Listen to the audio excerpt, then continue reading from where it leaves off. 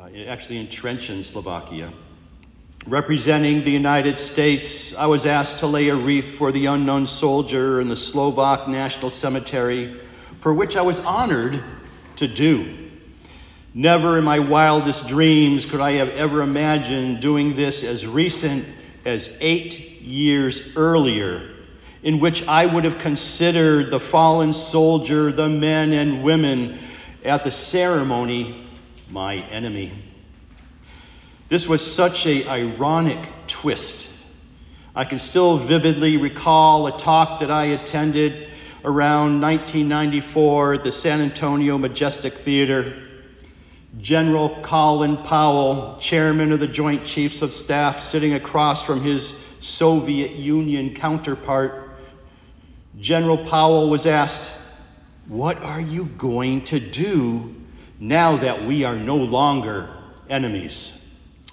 So we have to ask, who are our enemies?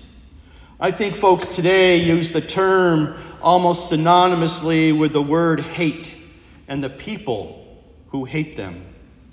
Folks belonging to the opposite political party, different rights activists, those who want to hurt us based on who we are or the affiliations we have.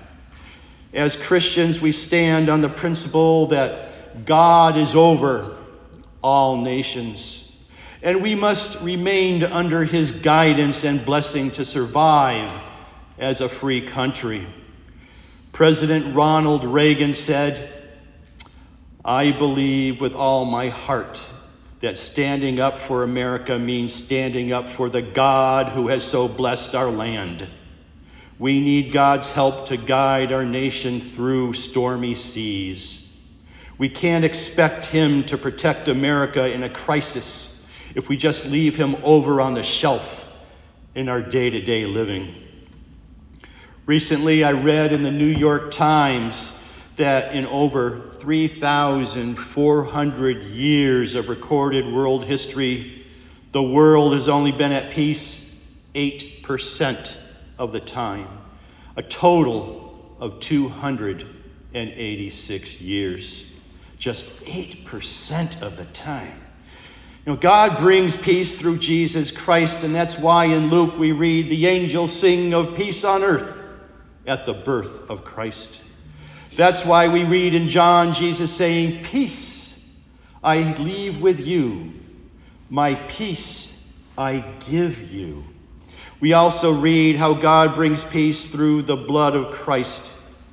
In Paul's first letter to the Colossians, reconcile himself in all things by making peace through his blood shed on the cross. And Ephesians, "But now in Christ Jesus, you who once were far away have been brought near through the blood of Christ, for he himself is our peace." Father John and I enjoy reading early church history. I often find it quite interesting when I come across a passage from recently as Julian the Apostate, who was a Roman emperor around 361. And this is from an article by Michael Craven in The Christian Conquest of Pagan Rome. Those impious Galileans, Christians, they not only feed their own, but ours also, welcoming them with their agape love. They attract them as children are attracted with cakes, whilst the pagan priests neglect the poor. The hated Galileans devote themselves to works of charity, and by a display of false compassion have established and given effect to their pernicious errors. Such practice is common among them and causes contempt for our gods. Today, almost 1,700 years later, there are still folks who can't comprehend our compassion, willing to forgive and love our enemies. I'm sure many of us have heard there are just some of the people you can't love, But Jesus says that love begins with an act of forgiveness. We understand that you can't love others unless you're willing to forgive them as well. As Christians, we're expected to forgive those who do us wrong and love those who don't love us. When they hate, we're to love. When they strike, we're to turn and pray for them. Later on in Matthew, we read, then Peter came to Jesus and asked, Lord, how many times shall I forgive my brother or sister who sins against me? Up to 7 times? Jesus answered, I tell you, not 7 times, but 77 times. Yes, 77. We're to take the high road when they go low. We're to forgive, and our forgiveness of our enemies is contingent upon an attitude of love. Love your enemies and do good to those who hate you. We must take on an attitude to love them by doing them some good. Do that which is good for your enemies. In the time of Christ, by law, a Roman soldier could ask anyone to carry his equipment for 1 mile, but no further. By offering to go the 2nd mile, threatened to get the soldier in trouble because he would be breaking the law. By law, a Roman soldier could hit anyone once. For a person to turn the other cheek and invite another blow defied the power of the soldier and opened him up to the possibility of being reprimanded. Sometimes there's a pain of being unable to be reconciled with someone because they just refuse to talk to us. Or we may find ourselves struggling to reconcile to people or groups who are estranged from each other. In this case, the pain of listening to the hurt of both sides. People who won't hear others in the church aren't likely to hear us either. Father John and I have no special powers to force conversations.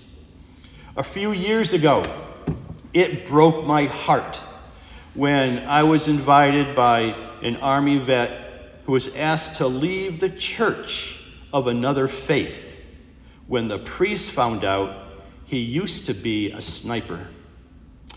This vet was dealing with a moral injury. Now, moral injury is a lasting emotional, psychological, social, behavioral, and spiritual impact that results from the involvement of some sort of tragedy where the moral concern occurs in response to acting or witnessing behaviors that go against an individual's values and moral beliefs. I was in shock that a member of the clergy had no clue on how much this vet was hurting and sought solace in the one place he thought he could begin his healing process. Love your enemies and even your fellow Christians. It's our responsibility to help anyone who is hurting. Here in South Texas, every morning that the sun rises, every time we're blessed by refreshing rains that will make our crops grow, recall our Father's love as we read in Matthew. He causes his sun to rise on the evil and the good, and sends the rain on the righteous and the unrighteous. That's the love that God gave his only begotten Son. That's the love that brought us in faith to know and trust in Jesus as our Lord and Savior from sin and death. When we pray, "Thy will be done as it is in heaven," as children of our Heavenly Father, we pray that through his word our Lord turns evil hearts. The kindness, patience, and mercy we show them aims to bring them to see the kindness and patience and mercy of our Heavenly Father. Most congregations have a mission statement or a vision statement, but I noticed that St. Christopher's also has a welcoming statement that everyone can see on their Facebook page. Deeper, wider in Christ. For others, join us. Our family is looking forward to meeting your family. And just look at this family. In Luke 6, Jesus says, love your enemies, and he immediately added, do good to them, so we wouldn't miss the point. The world says, don't waste time loving bad people. Jesus says, love them anyway. On this 4th of July, we look back on the many who have died and shed their blood for us who are here today. The blood-red stripes of the flag represents those who have paid the ultimate price of freedom. Freedom always comes with a cost in blood. That is not only true for our country, but in our freedom from sin and death. That is why Jesus Christ died on the cross for us. He shed his blood so we might be free. Jesus says, love your enemies and pray for those who persecute you, that you may be children of your Father in heaven. As we celebrate the 4th of July, I pray that we enjoy the freedoms given us through the blessings of being here in the United States. But even more, I pray that we all enjoy the eternal freedom offered us through our Lord Jesus Christ. Amen.